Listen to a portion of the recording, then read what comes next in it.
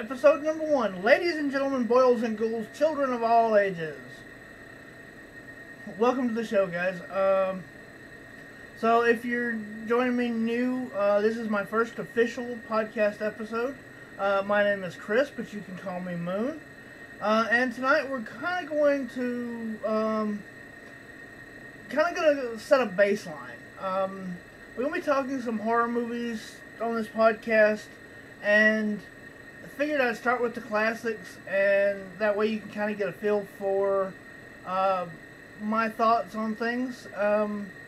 And figured I'd start with the Big Four, and the originator, the first movie in the franchise for the Big Four was the Texas Chain Saw Massacre.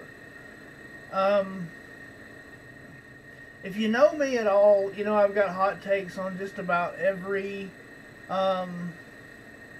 on about every franchise and about half the movies in them. This one I'm not such a hot take on.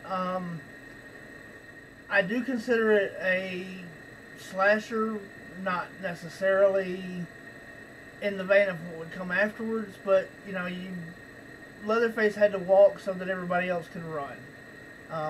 Or he had to run so everybody else could stalk, whatever you want to say. The way that this movie, the way that I came to this movie was one of those,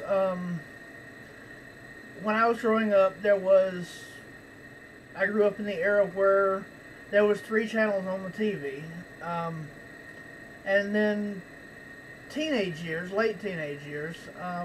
we got a local independent station, and they would do just all kinds of different stuff to get people to watch, because they didn't have a big network affiliation on their show, or on their channel. So sometimes they would run things unedited, and then they would do it at like 11 or 12 o'clock at night, but one weekend night they ran Texas Chain Saw Massacre. I was probably 15-ish, somewhere in there, and they ran it completely unedited. Of course, you know, looking back on it, we realize how little blood and gore there actually is, and almost no language. At least none that I can really think of. So, you know, they ran the movie completely unedited, and I recorded it onto VHS, and I had that tape for years. First time I saw it, it pretty well freaked me out.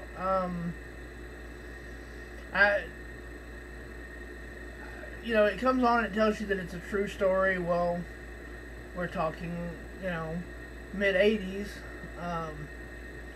Wasn't no internet where you could just jump on and look and see, so you kind of had to take that with, you know, that kind of stuck in the back of your mind, whether, if it was true or not, or if that was marketing or whatever. So that adds to the creep factor when you don't know. It's actually kind of a neat factor to it now that we do know, and do know the story of Ed Gein and all of the stuff that he actually did do, and all of the movies that he inspired, from Psycho to TCM to I know there's a couple others in between, but of course Buffalo Bill from Silence of the Lambs is hugely inspired. You know, it's somebody from the 50s who has a terrible reputation and did some terrible things, but really didn't kill but 2 people and a suspected third. You know, there are so many serial killers and spree killers and all of that have such, you know, more body counts, but yet this one's the one that we go back to because it creeps us out the most because of the necro, and because of the desecration of the graves, the grave robbing, the things like that. Hi Jen, thank you for joining us in the comments, my dear.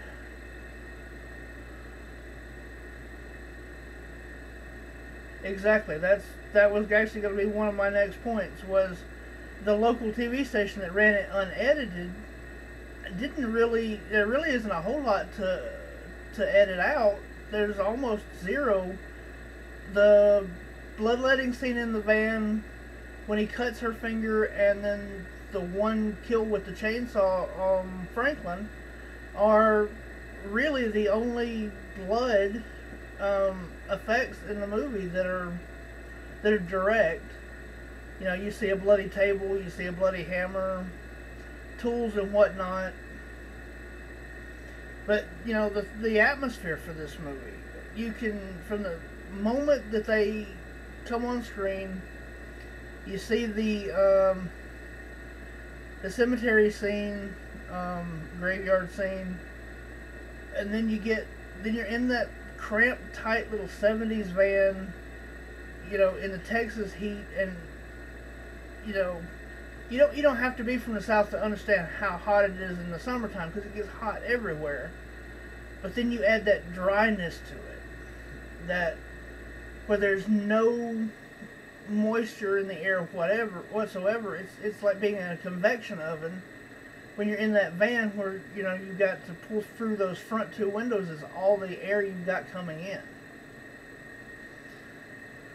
So this movie sets an atmosphere to begin with. It's hot, it's dry, it's dirty, it's sweaty, and that just makes you uncomfortable. And then you cram 5 people, and one of them in a wheelchair, in an old 70s wheelchair, no less, in the back of a cargo van.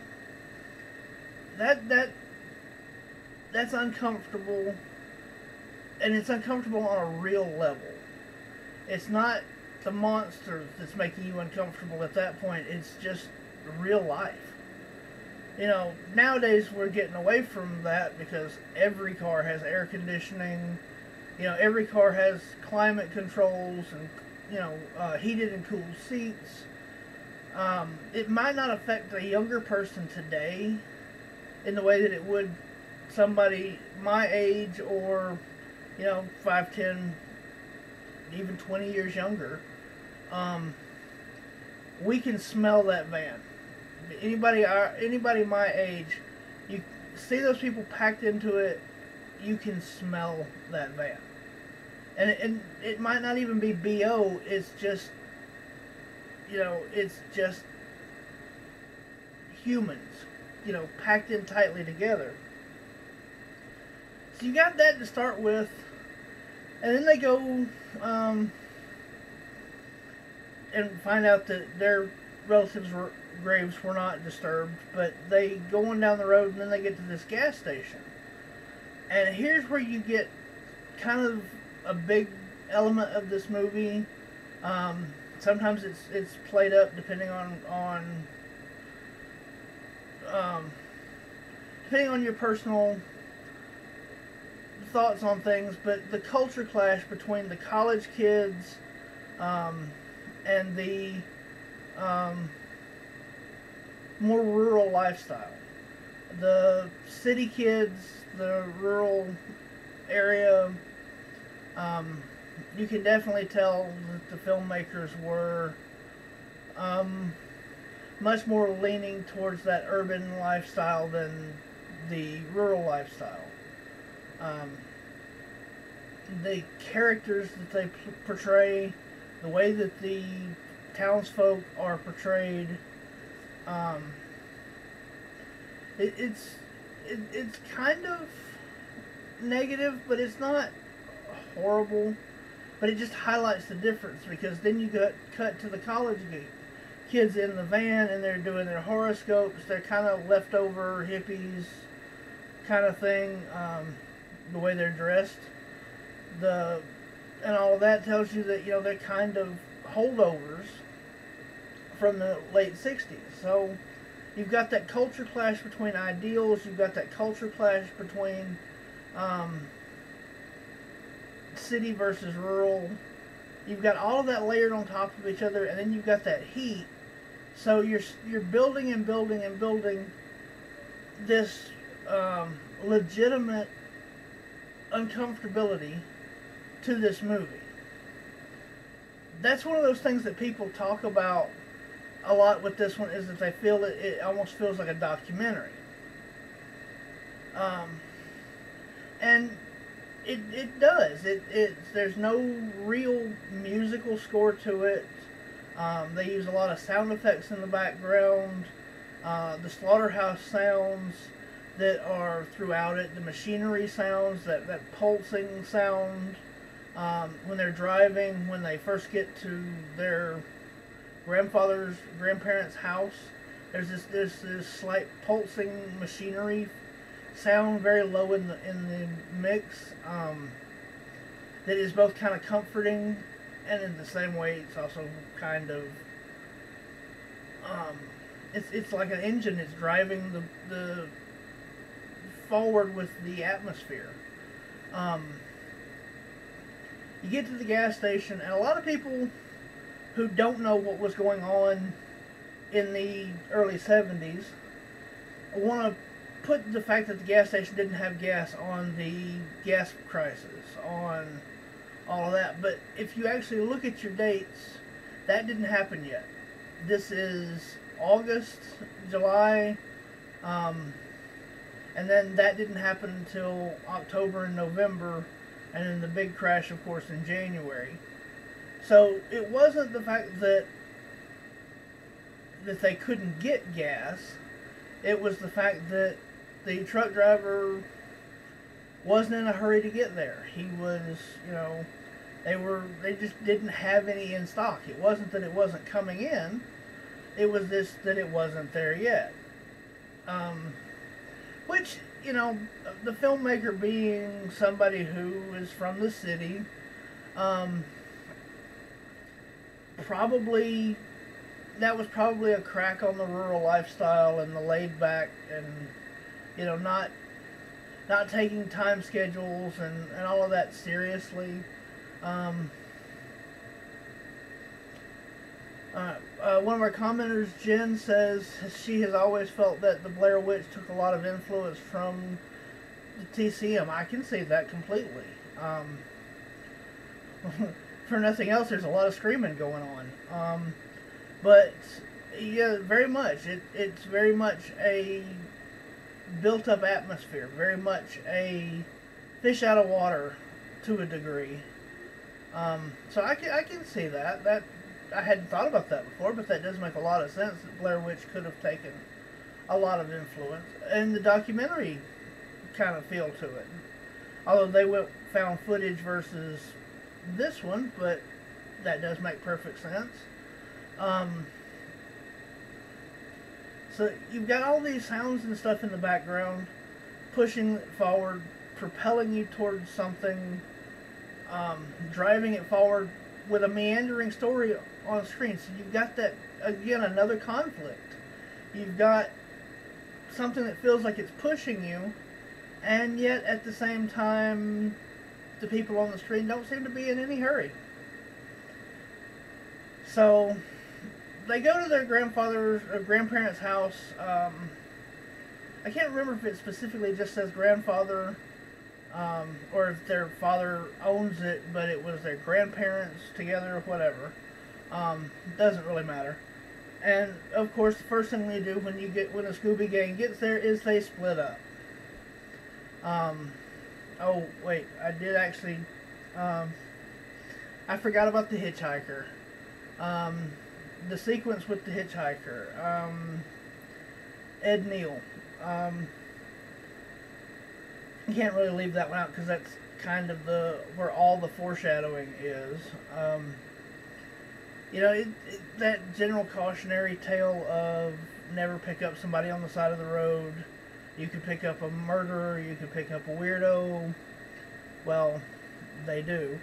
But again, the whole thing between that early 70s changeover era between the dippy hippies and what would become the 70s and their um, realistic ideals and view of the world. They really weren't as realistic as they thought, but at the time, and the bloodletting scene, the picture scene, and then of course the cursing scene where he burns the picture to, freaks everybody out. Talks about head cheese, which was a big joke for a long time with people that I knew. I mean, it is a real thing. But, it describes how they make it and all of that stuff. And he's not being unfactual. I mean, he's telling you the truth. But again, the culture clash here with the kids whose meat comes from the grocery store versus, somebody who might raise cattle, or in this case worked at the slaughterhouse. The difference between where dinner comes from when you live on a farm versus when you live in the city. People don't realize what it goes into raising livestock, but they also, a lot of them can't fathom what it takes to get livestock to market. So they finally get to the grandfather's house where they're going to hang out for a while before going back to see if the gas station got gas in. And our first two split up, Kurt and Sally, and they walk to the neighbor's house, or they're going to the swimming hole first, but then they decide that since there's a house close by, that they will go and check on it. And again, foreshadowing and how smart things are set up in this movie. When they have the hitchhiker in the van, he keeps talking about, if you keep going down this road, my house, I live right off of this road. Well, wasn't paying that much attention. They were freaked out and all of that, but the audience gets that information, but they don't get it, it's not spoon-fed to them. So you have, when you get there, you'll see it, but until it happens, you don't really think about, this dude lives on the same road. So of course you get there, you have the infamous scene where they find all the cars out in the back. They hear a generator, so they decide that Kurt's going to trade in his guitar for a couple of gallons of gas, or at least offer. And he just barges right into the house. No respect for private property. Again, maybe this is culture clash, maybe this is culture commentary, but you got to remember, it's the early 70s in rural Texas. Walking up on somebody's property is one thing, but walking up into their house, that was a big no-no. It's a big no-no now, and that's 50 years later. But it sure was back then. That was a real good way to get, killed. I mean, even in real life. And that's kind of one of those things that again, this movie puts out there, is that culture clash, that separation between whether you would walk in or you think you should be able to walk in, real life in the country versus Mayberry on TV, where you just walked in. And he pays the price for it. You get our first look at Leatherface, and there's no musical stinger like there would be today. You just get, literally, he walks up, big guy steps out, cracks him in the head with a hammer, and slams the door behind him.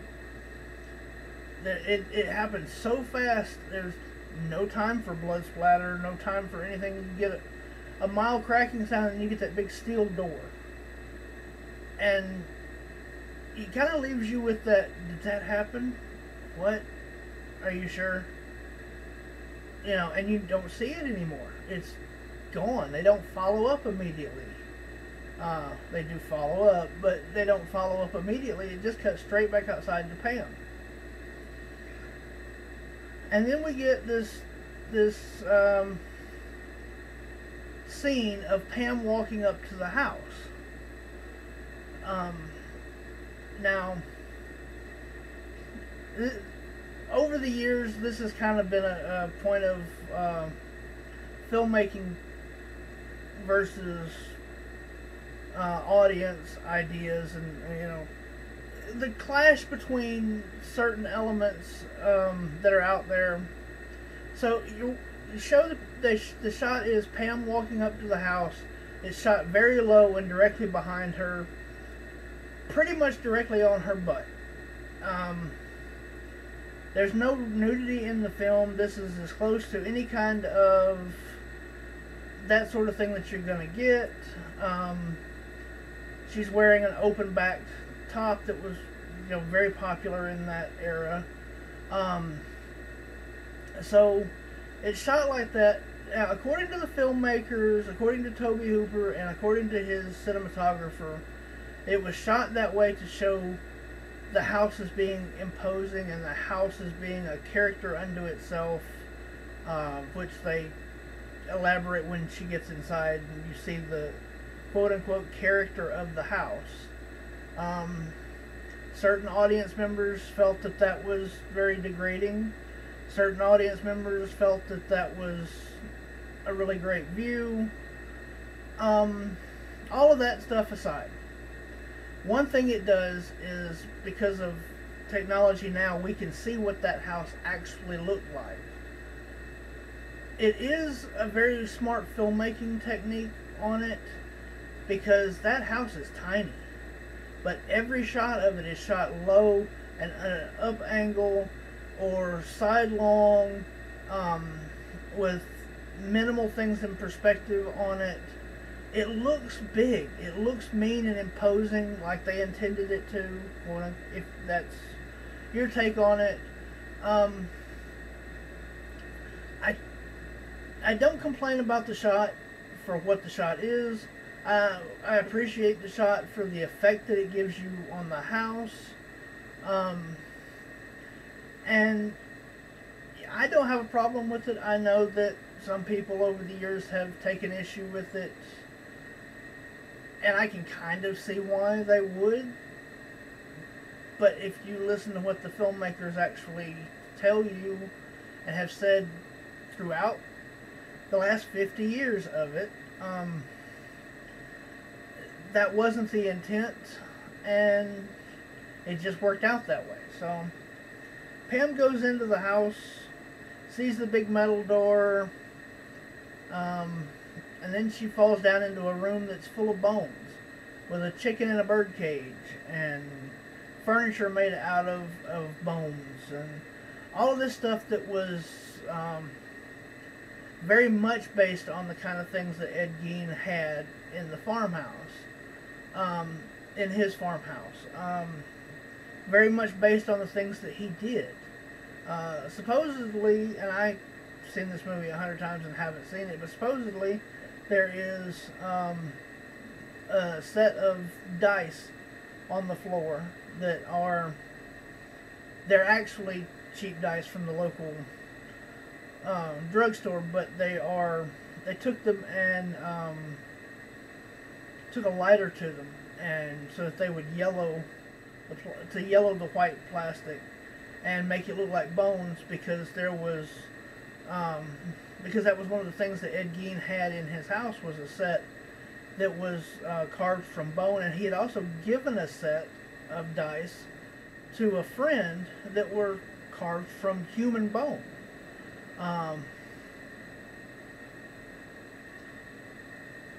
Yes, I did know that there was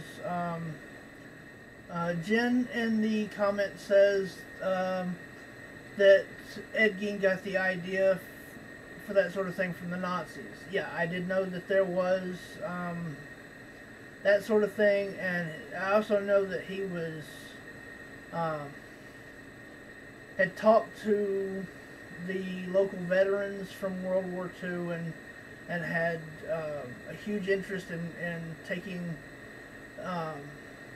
talking to them about the horrible things that had happened. And when he lived, he probably had veterans from World War I that he talked to as well. But I know that there was,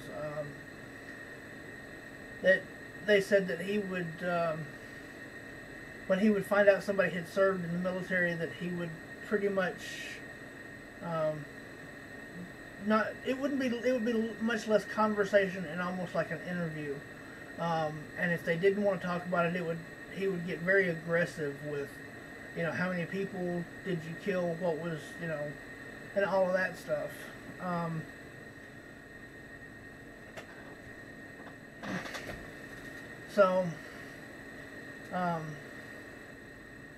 The bone thing, the dice thing, I always thought was an interesting thing. I've never seen them. Supposedly they're in the shot where if you really look, you can see them. But maybe if it was projected onto an actual movie screen versus the 50-inch TV at home, even in like 4K, I've never seen it. So, but supposedly it's out there. So next time you see that scene where Sally falls in the room full of bones, look for it, see if you can find them. But Ed Gein had given a set of really polished, quote-unquote, ivory dice to the innkeeper, or the bartender, that he actually ended up trying to date.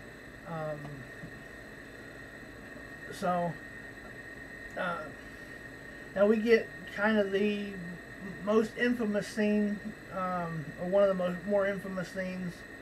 One of the ones that non-horror people often talk about is the meat hook scene. Saw an interview with the lady that played Sally, and she was talking about the way that they did that scene. Part of it was really painful for her, because they took a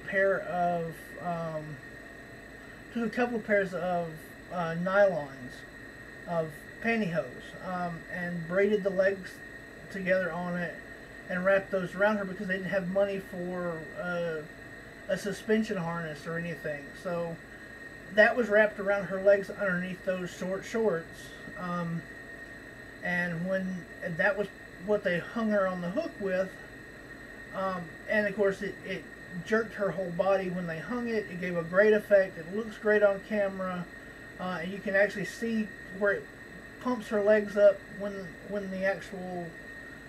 it actually hits bottom, so to speak, on the hook. But the legs of the pantyhose went right up into the middle, and rope burn, I believe, was pretty much the way that she explained it. So he hangs her on the hook, and then you see him start the chainsaw, and you see him working the chainsaw on it, and her screaming and screaming, and you're seeing this from every angle, other than you never saw the hook go into her back, despite the Mandela effect of it and people claiming for years. You never saw the hook come out the front. You never see him actually cutting the body with the chainsaw. You just see that there's the body on the table, and then he's doing that he's cutting something up on the table with the saw. Again, your mind creates these things. This scene and are one of the ones that actually got the film an R rating. They were wanting a PG rating, and PG for the 70s, so it would be an R today anyway. But was that scene of the meat hook? You couldn't have. They were told that they couldn't have anything to do with that or cutting up the body. That whole thing would have to go and then you're just kind of left with nothing as far as those two's fate for the movie if you cut that out. So that's one of the reasons this movie ended up being an R-rated movie, despite the fact that it's almost completely bloodless.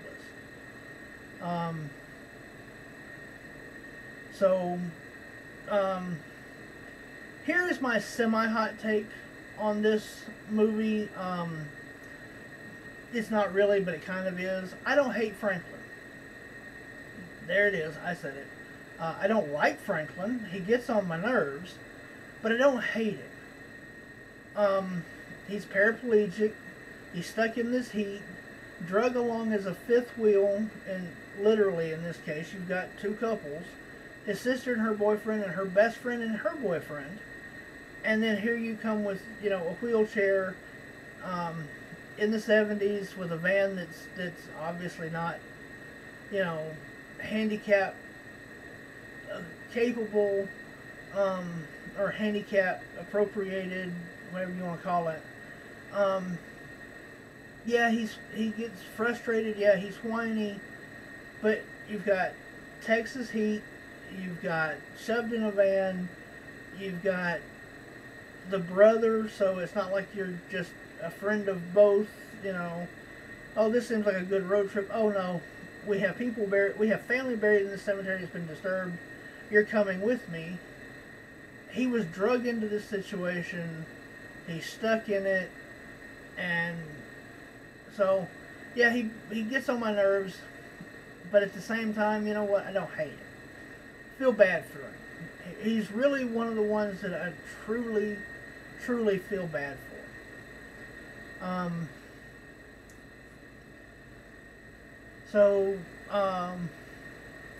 Sally's boyfriend, Jerry, goes to investigate why they haven't come back. Pretty much gets the same fate. He gets a knock upside the head. It leaves this one a little open.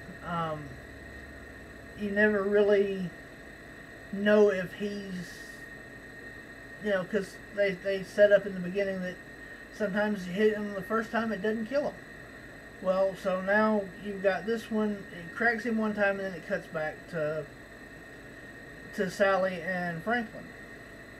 And they go out into the woods to go and find their friends and find the keys to the van, because they took the keys with them, of course. It's a horror movie, you have to. And you get the scene, the one really bloody scene, the one that there actually is a bit of gore, is the lights come on and Leatherface is standing there and he chainsaws Franklin. So Sally goes running through the woods, through the mesquite trees and all of that. Fun fact, because of the height difference and because of the shoes, platforms, who thought that was a great idea to run in. All the sequences where Gunnar Hansen as Leatherface stops and cuts the trees and swings the chainsaw menacingly in this foot chase are because he's a foot and a half taller than she is, and she's wearing platforms, so she can't really run all that fast, because he would just catch up with her about every fourth step. So you have that. She goes to the house trying to get help, and of course it turns out to be the same house that everybody else is going to. She runs inside. She goes upstairs and finds what looks like dead grandpa. And she comes back down, and Leatherface is standing there in the doorway. She goes back up the stairs in the classic Final Girl fashion, which is probably why every other Final Girl that has a staircase in their house runs up it. But unlike a lot of them, where they just hide in the corner or whatever, she's so hell-bent on her own survival that she jumps out of a second-story window, just cannonball through the glass, and keeps on going. So she runs down the street.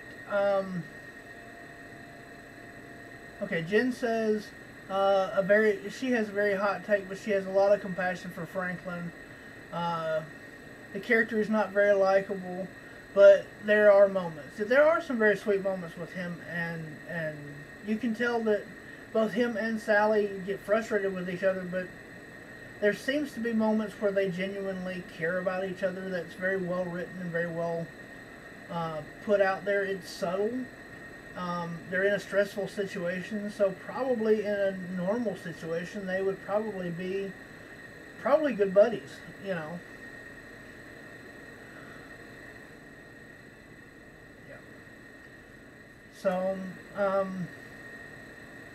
she goes through the second story window and heads down the road, and we get back to the gas station.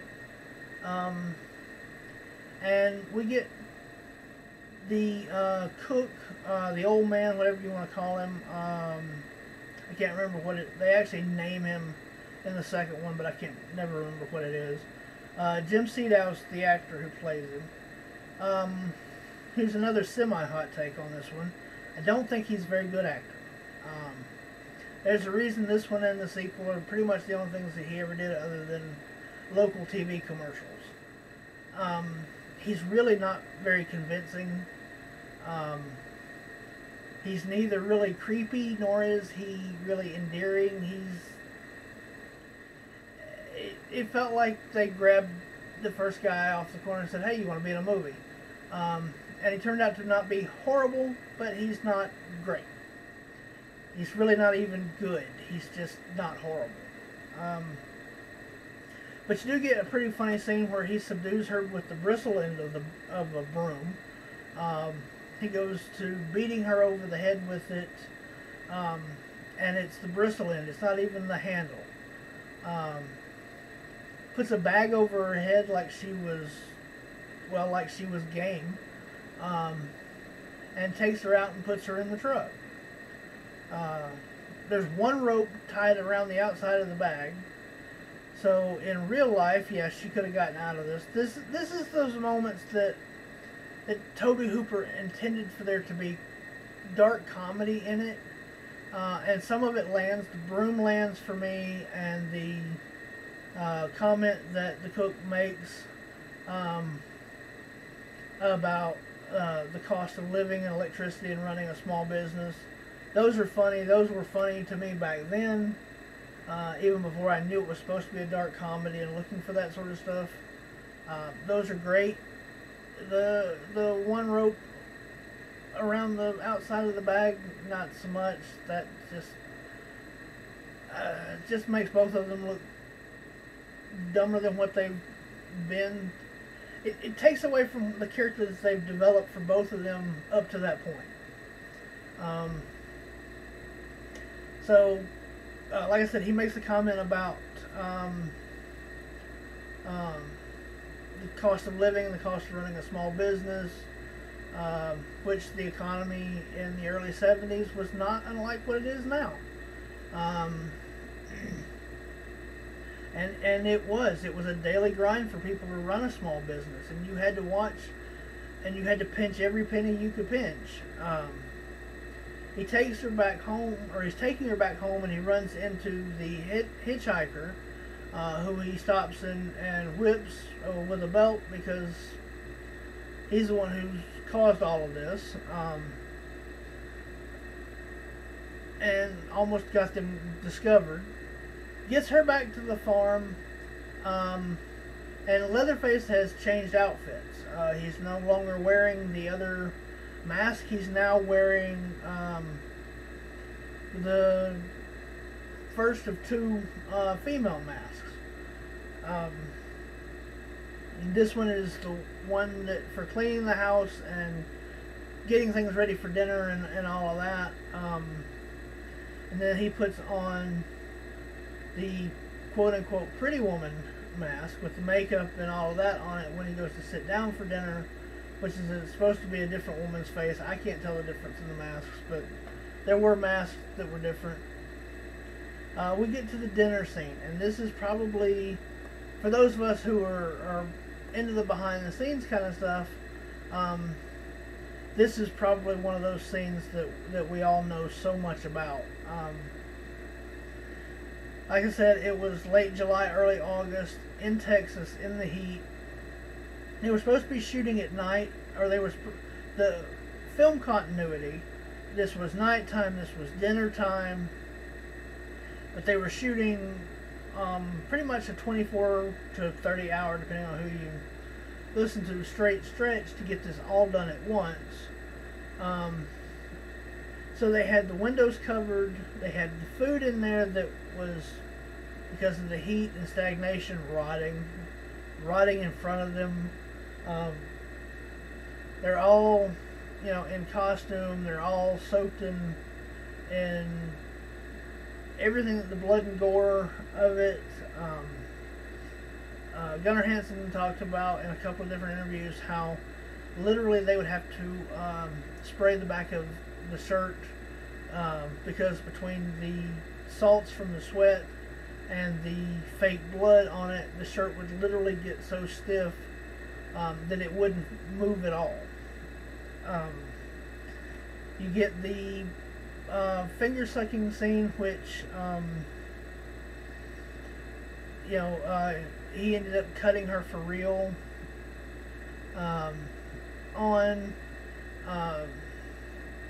she's tied again to the chair made of human parts. Her armchair actually has human arms. You get some of those. A lot of the more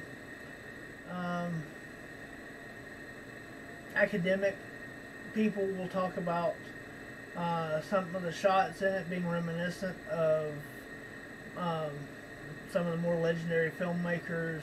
The eyeball zoom, the Dutch angles, the strange semi-zooms, the same kind of focal pull that they did,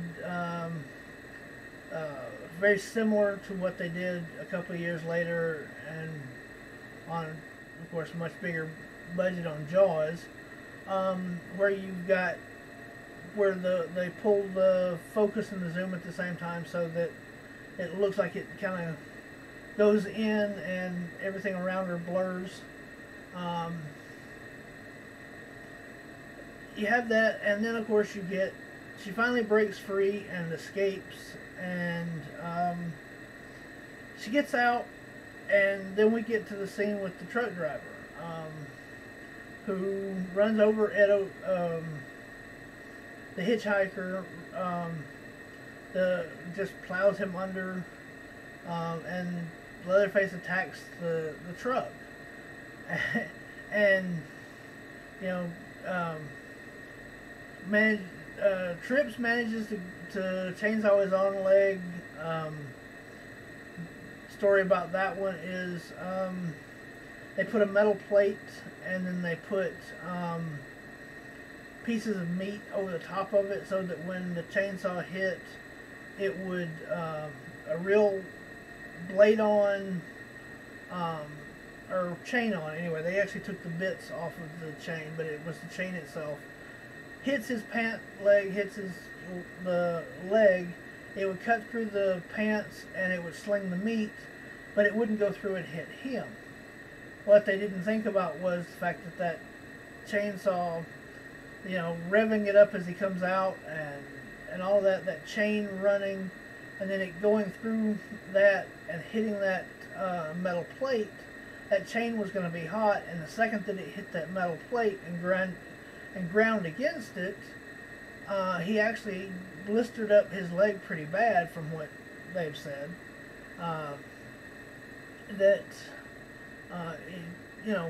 Big water blisters underneath that metal plate. Didn't actually, of course, do any major damage or anything like that, but still, everybody suffered on this one. You have to suffer for your art, right? Well, they suffered on this one. Eventually, he attacks the big rig. They get into a passing pickup. They go straight to the authorities, or you would assume.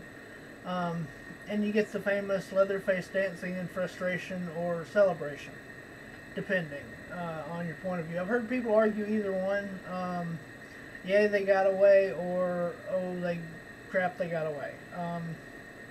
I'll leave that one subjective. I think it's frustration. I think it's because he's nonverbal for the most part.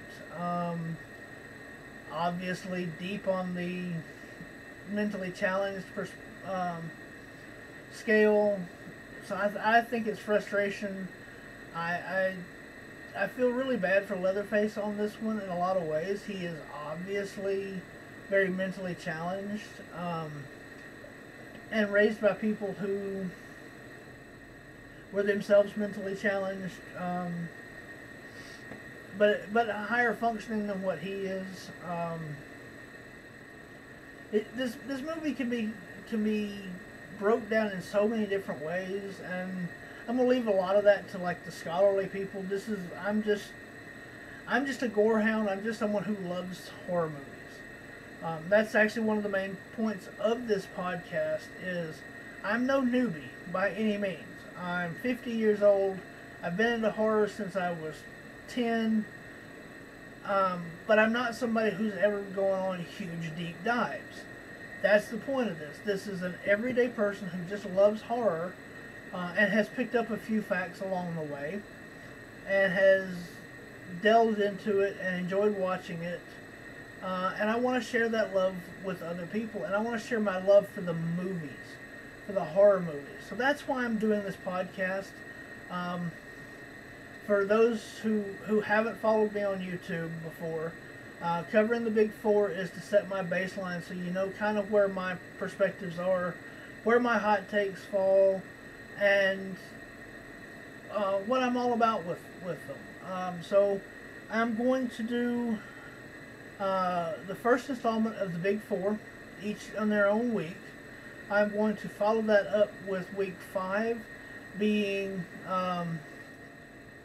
Scream. Scream is the God level of the second tier as far as us old folks would say. And when I go over the first Scream movie, I also want to kind of go over, do I personally think that the franchise as a whole and the first movie in and of itself is classic enough, is on a level high enough for it to be the big 5 versus the big 4. And then we'll see what movies I want to talk about after that, what old school things. There's a couple of other ones, that have really near and dear places to my heart that I want to talk about. And kind of just sort of roll through. Just like this one, there will be spoilers on all the episodes. I haven't done it yet, but I will probably do like sound cues and things for and kind of separate things out and kind of get better as I go along. My bullet points for tonight were kind of weak, but I got there. I did hope to have a guest host or to have a co-host, but they didn't show up. So if I get one, awesome. If I don't, well, then I'm just going to do it myself. So, and Miss Jen says that I did a great job. Thank you so much. It's difficult and easy at the same time to talk for an hour on these movies. There's so much history and so much, they've been such a part of my life for so long, that it's easy to ramble on, and at the same time, everybody else has already covered everything. And again, I'm not doing some huge deep dive. I might occasionally hit IMDb and pull up the trivia if there's something that I think is really, really neat on there. But we'll see how things go. This was my first episode, and I hope everybody has enjoyed this. If you would, like, comment, subscribe.